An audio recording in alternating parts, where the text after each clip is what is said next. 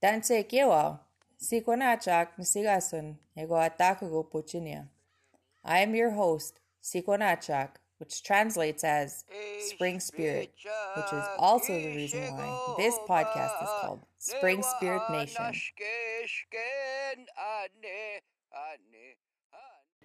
Cadmus, thank you and welcome to Spring Spirit Nation. How are you? Thank you. I'm good. Many organizations used in class material or textbooks are unfamiliar or unrelatable to many Indigenous students. And that is why we have you here today to talk about leadership. And we will be using the medicine wheel model. Thank you. And I'm Cadmus Delorme. I'm chief of the Cowes First Nation. We are in Treaty 4 territory.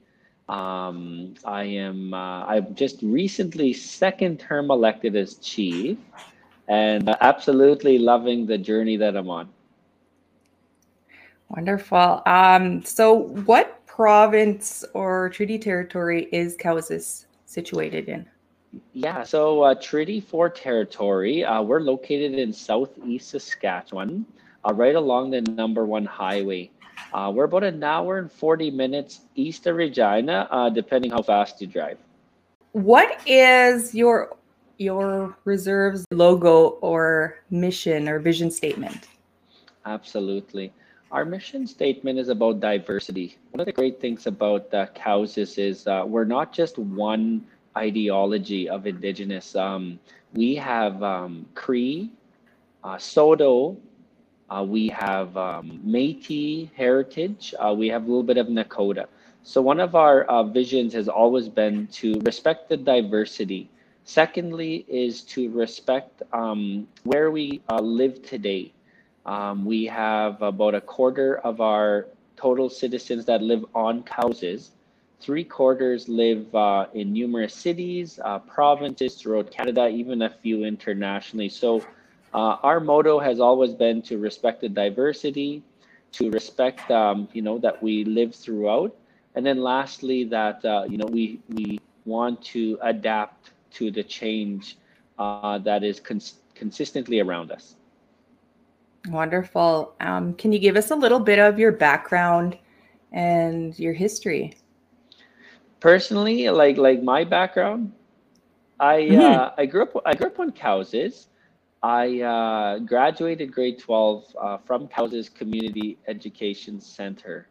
I had one goal at that time, and it was to look like Marshall Mathers, Eminem. I think I did a pretty good job of it in 2000. If anybody wants to stalk my profile, you'll eventually find a picture.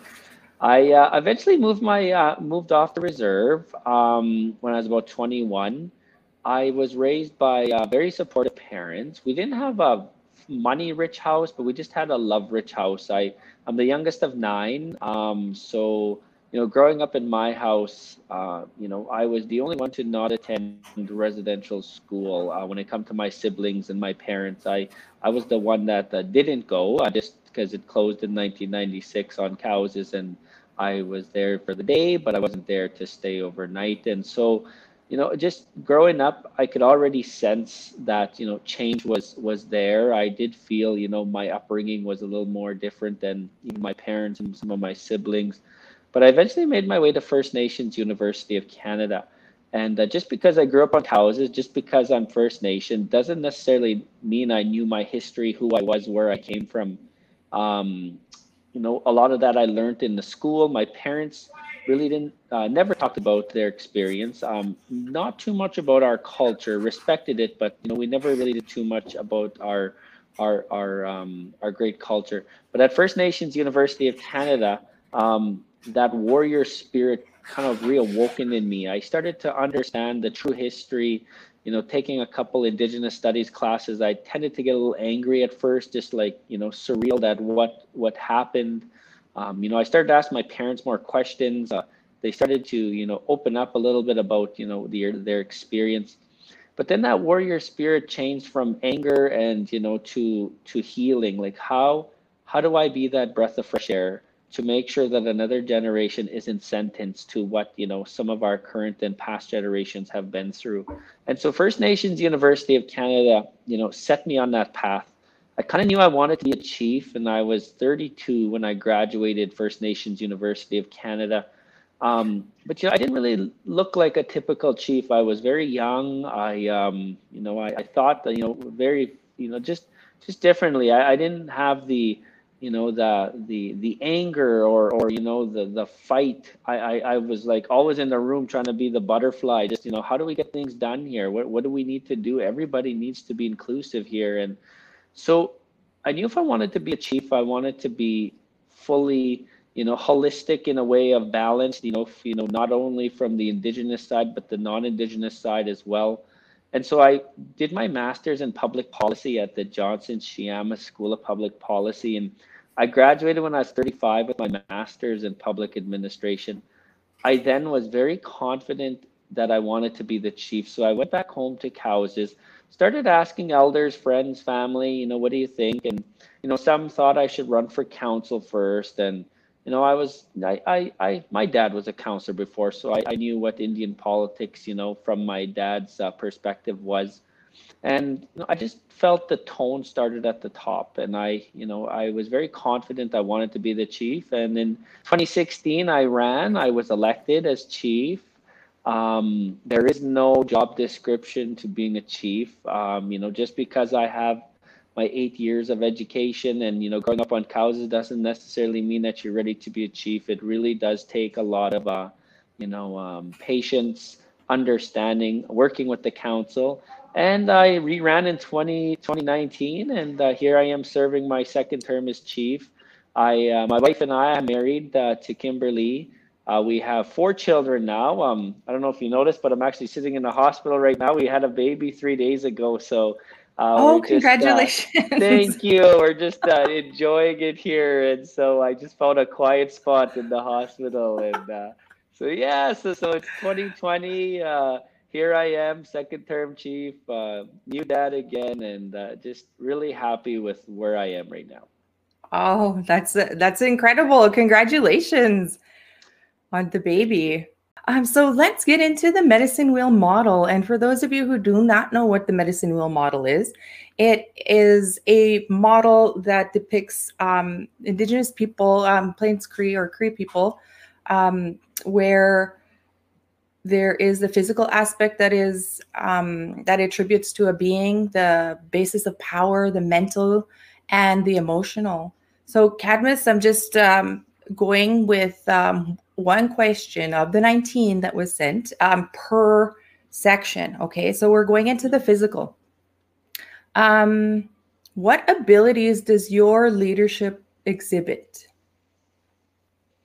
Focusing on the physical aspect of the medicine wheel, in order to be mentally and emotionally in the right place, I also know that you have to have a balanced physical perspective.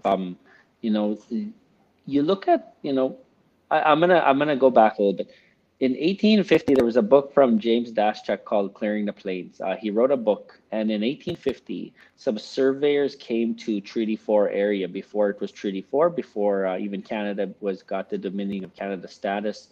And he came across some of my ancestors, and he said in the book that these surveyors wrote down that they met the most fitted people in their entire life.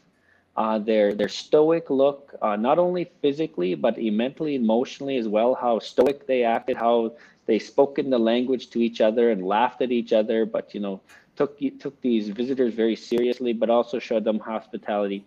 And I'm going to focus on the physical aspect. They were the most fitted people that they have ever encountered. And you think today to 2020, you look in our communities, you look at the amount of sugar that is being used, the diabetes is real. And so, I come from parents that both are diabetic. And so 2 years ago, I became what you call a keto diet eater. I don't eat bread, I don't eat sugar, I don't eat pasta. It sounds really boring, but it's not really boring. But I have realized that my energy is consistent all day. And one thing being a leader is your energy is needed all day long because you motivate people, you're nudging people, you're setting the tone in meetings. And so I noticed when I started keto, I started to be consistently energetic all day long. And I'm not fit, but I'm at a comfort level in my body.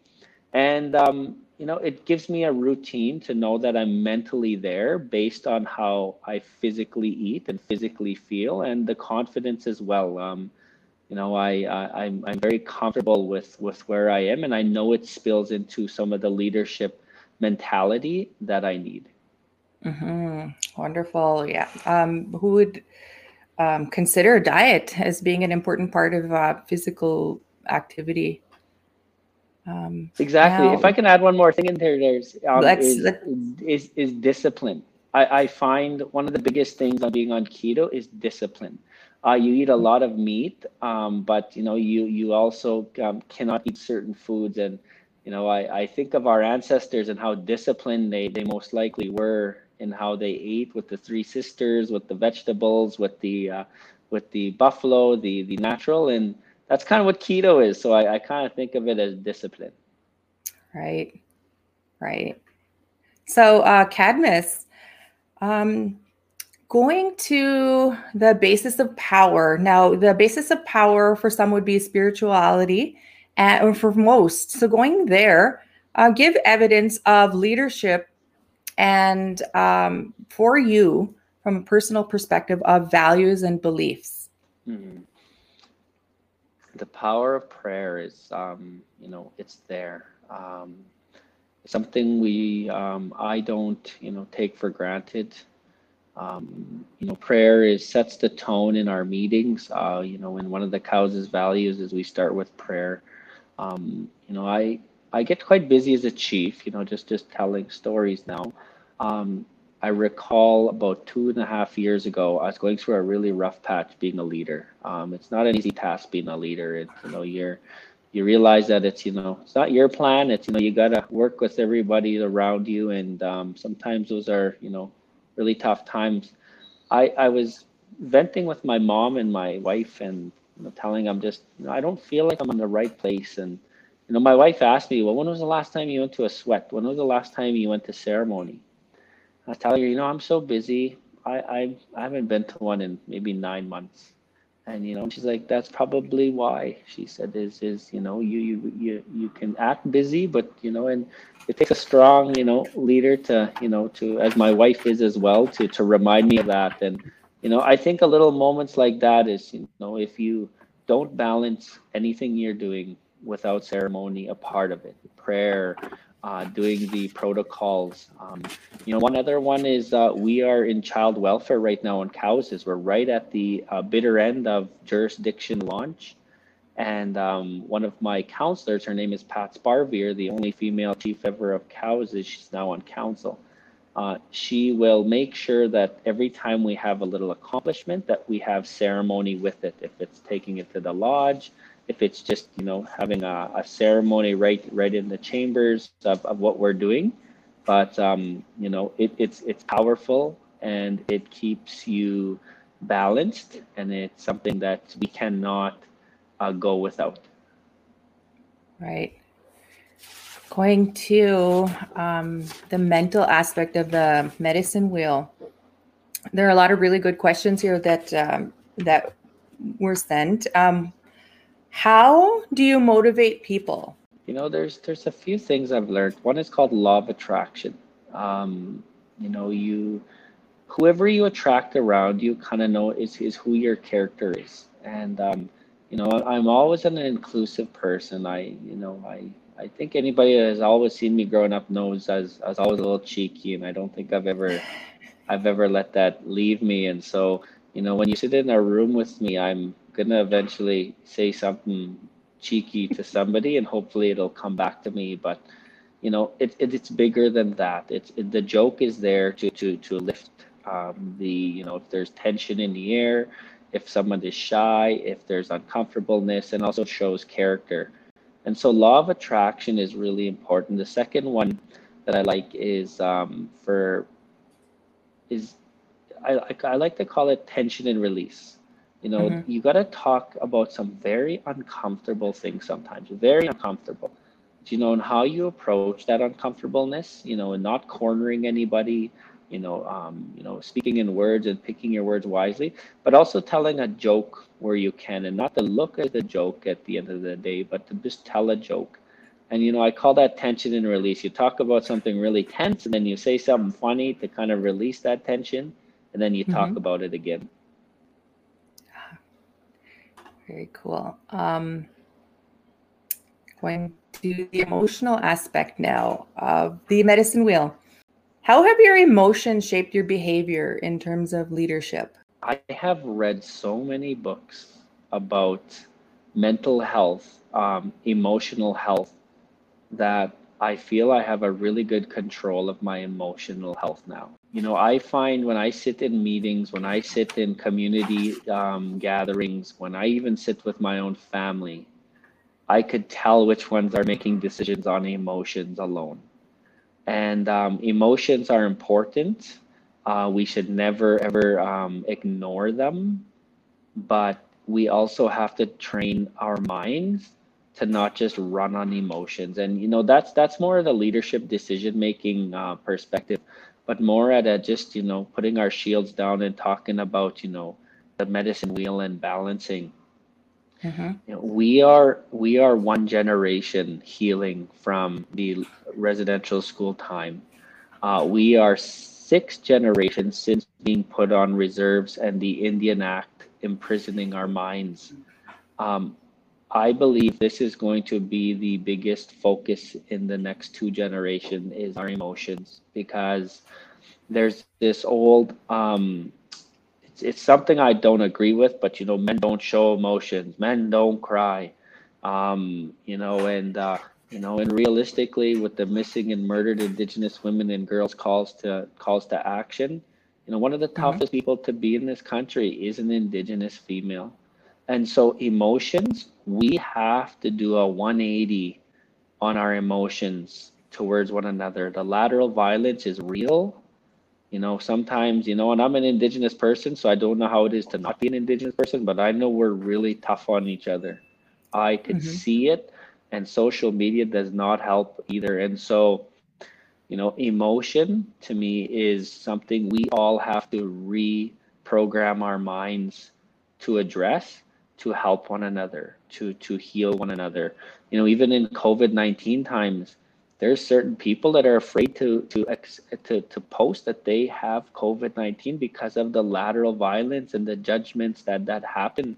Mm-hmm. Nobody chooses to get COVID-19. It's just, it's here. Someone is going to get it in your friends and family eventually. And, we got to be there to be emotionally connected to them, to help them heal.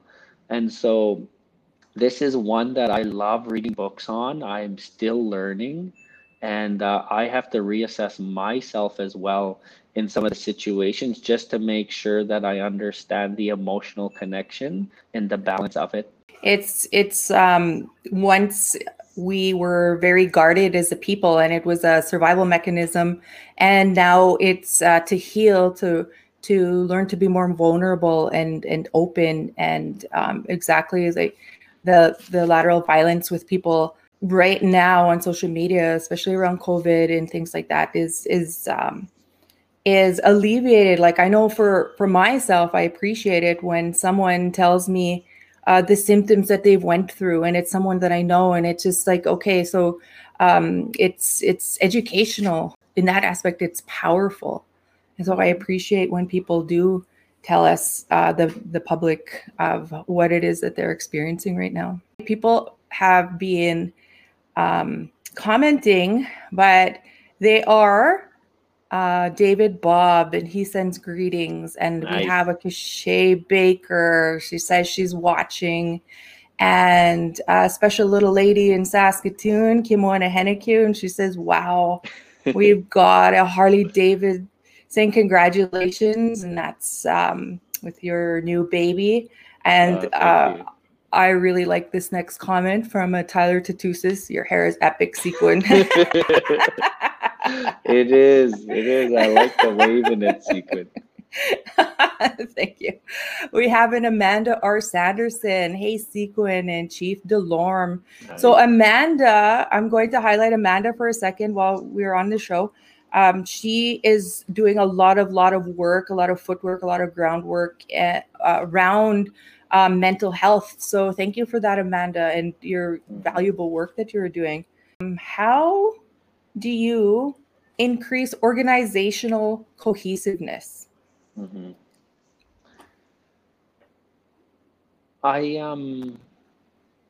You gotta be open to.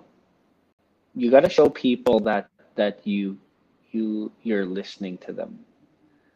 Sometimes people will listen to answer. Like if you ever do it, then it's something, I think, just human nature. When you're listening to someone, you're already thinking of the answer, and you just can't wait for them to stop talking so you can give them your answer.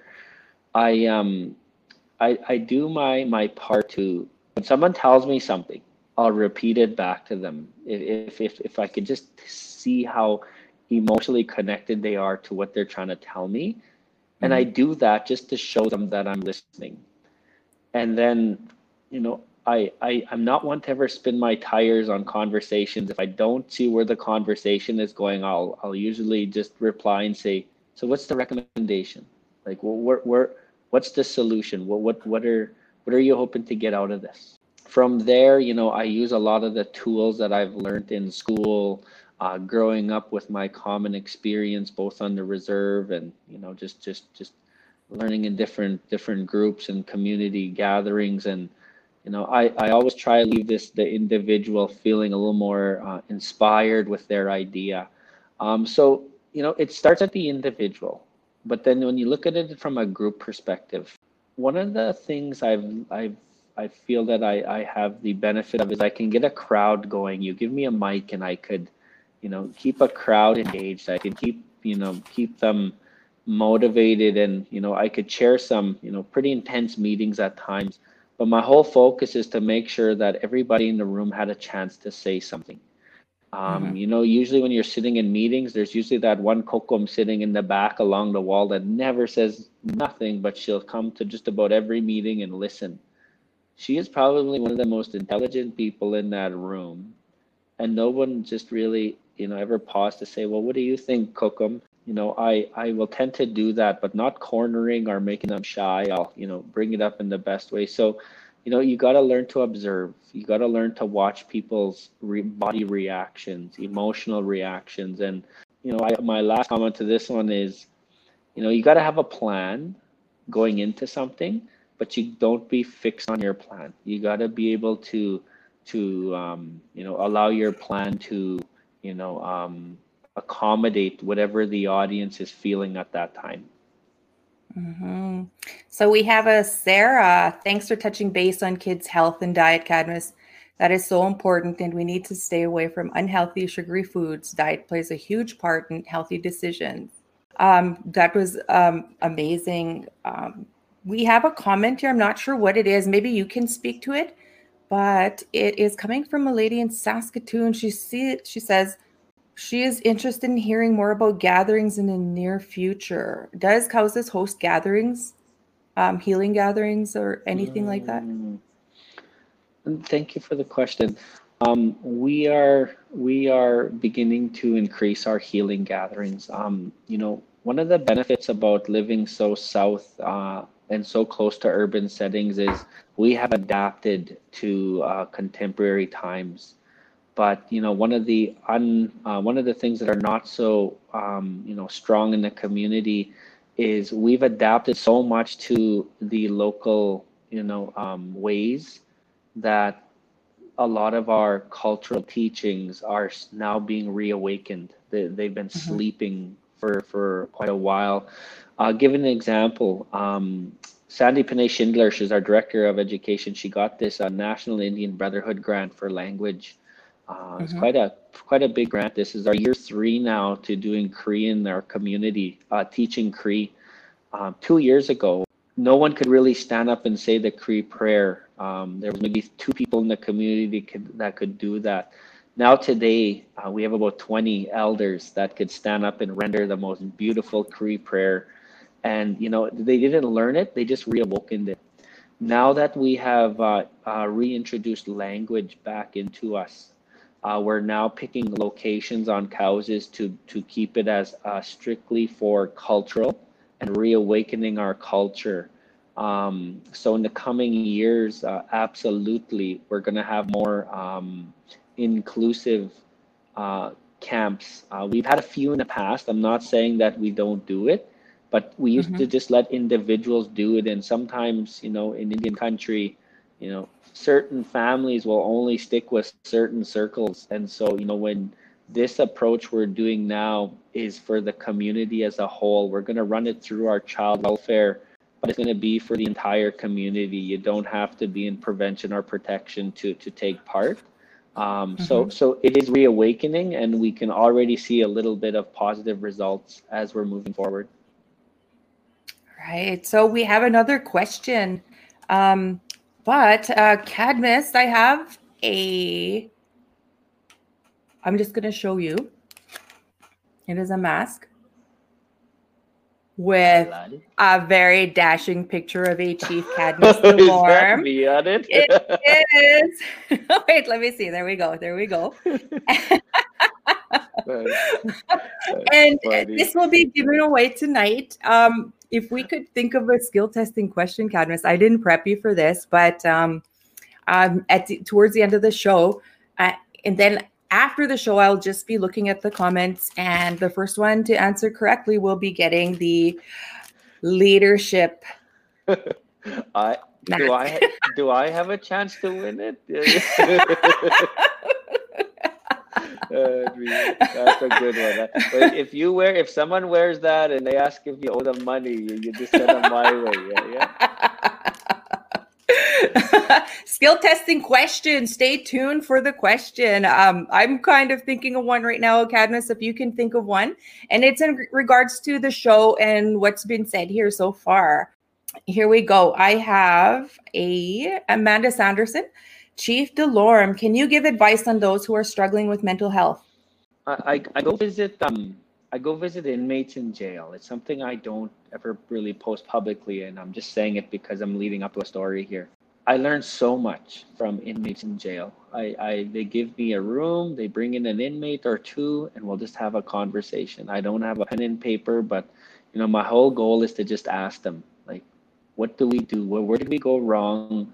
And why you're in here, and what can you tell me as a chief to help? When I was in one of the correctional centers, there's this elder. She's been there for 15 plus years. I asked her a question. Has any Indigenous man ever been rude to you? And you know, one of the teachings that we always say is don't be mean to elders, don't be rude to elders. She said nope.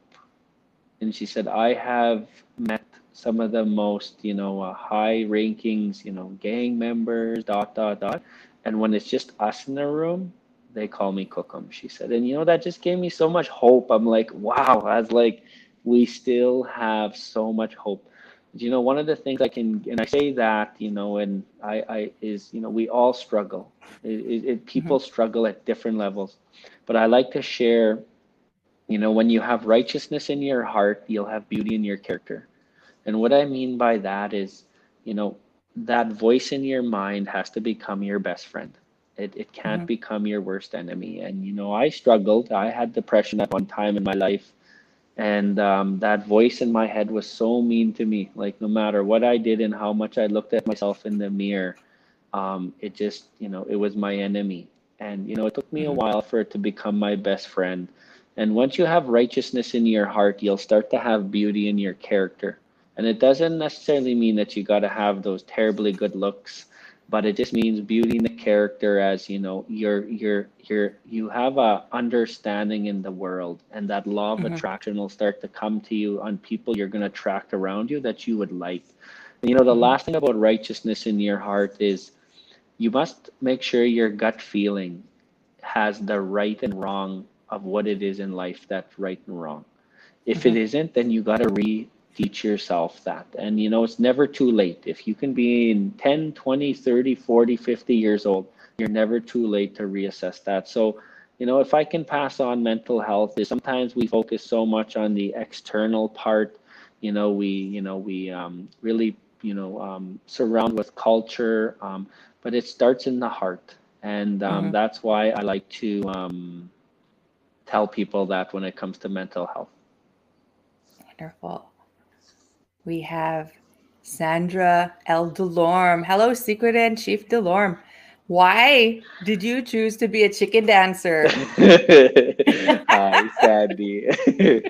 I I started dancing when I was 33 years old. I come from a non-dancing family. No one in my family, like in my immediate family, dances. Mhm. I always remember telling my mom and dad when I was 32 years old, I was at First Nations University of Canada, and I told my dad first, I'm gonna dance pow, and he laughed, because not at me. He's like, really? You want to dance?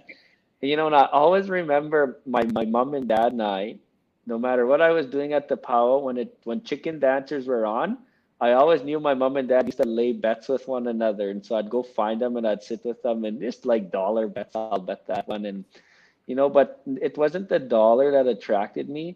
It was how confident and how prestigious chicken dancers were. I was just amazed with it. And, when I picked my dance, you pick a dance that's going to heal the people. You pick a dance Mhm. that is going to, make people feel uplifted. And if you know me, I'm a cheeky person. Like to, I try to always be nice.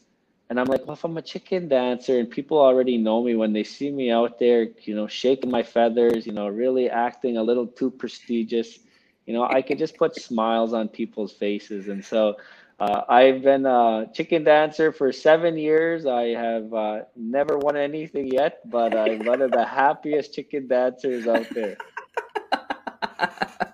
I love it. So this pertains to this next comment from it, Chip Tapotat. He says, "Awesome, brother chief. We have the lands now. Good plans." So that was he made that comment when you were talking about the gatherings. Mhm. Awesome. Thank you, Chip. And Chip is one of our knowledge keepers and our four First Nations at home. So, they collaborate. There's no borders between our ceremony of sharing. And so, I've been Mhm. to Chip's, and I thank him for always opening up his door to helping my youth and some of the people from Cowses that are looking for that. So thank you. Okay, so I'm thinking of a question for the leadership mask that will be sent out to a viewer. Um, can you think of any questions right now, Cadmus? Is it like medium tough or easy to answer? I have a billion I can project right now, but I know that some of our viewers are from your area and they're going to get it right away. Yes. So maybe something generic about what it is that we were talking about today in terms of leadership. Okay. Did you want me to ask it now or should we wait? We can wait.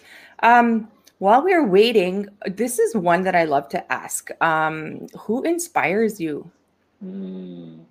I You know, know. there's so much, I always got to start with my mom and dad. My mom and dad, when my mom was pregnant with me, and I hear this story over and over, they decided to stop drinking because they wanted a child to come home to no house party, to a home that is, uplifting. And it wasn't that my brothers didn't come home to that, my sisters, but it was just, when you're challenged by intergenerational trauma and stuff that happened that I would probably never really know. But my parents made sure I was always in a home that was supportive. And so, Mhm. I can never go on. But there's so many, even your late grandpa, Chief Henry S. Delorme, and how he really just, understood treaties and never, he never let cows just go forward without understanding the treaty part of it. And, that's something I still, take very seriously today. There's people like the late Jim Sinclair. I absolutely love the way Jim Sinclair would, he wouldn't argue, he would educate. And I'll give you an example. In 1967, I heard this from Jim himself. He Mhm. said that he went to Ottawa And he then told the then Prime Minister Pierre Trudeau about inherent rights and how Métis and First Nations, well, then Indians, they didn't use the word First Nation yet, had rights. And they disagreed with him. But he said, you know what, I didn't get mad. I educated him. 2 hours, he said, I sat in a room with the Prime Minister. And at the end of those 2 hours, he told Jim Sinclair, you go back home and you make it happen then. You know, and I just love that attitude, you know, and I use that kind. And then lastly, you know, there's others out there today, the late Tony Cody. You know, I spent many hours with him at First Nations University of Canada. And then lastly, if I can name one more, it would be Pat Barbier. She's on Cowses. She is the only female chief on Cowses ever.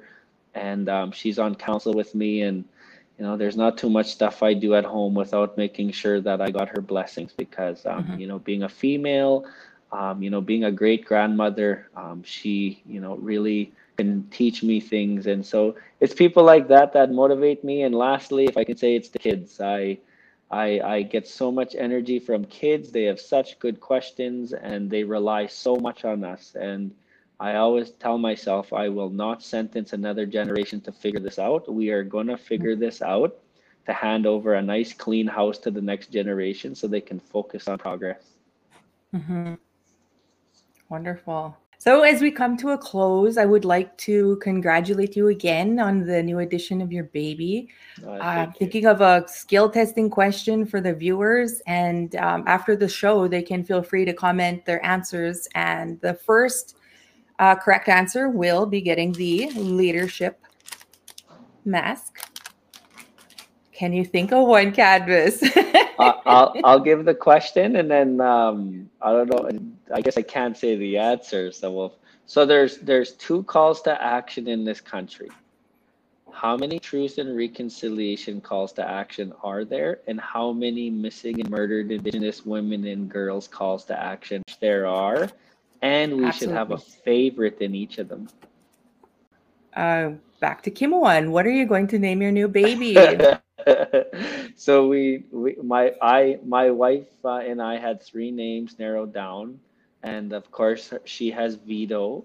So we called him Xavier Bruce Delorme, named him after my late dad. Yeah, but Xavier was the first name, and I had Lincoln up there as top 3, but Xavier, I love Xavier. So Xavier Bruce Delorme, we named him.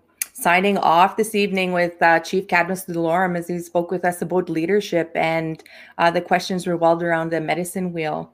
Thank you, Cadmus, for taking time to speak with us this evening. Thank you.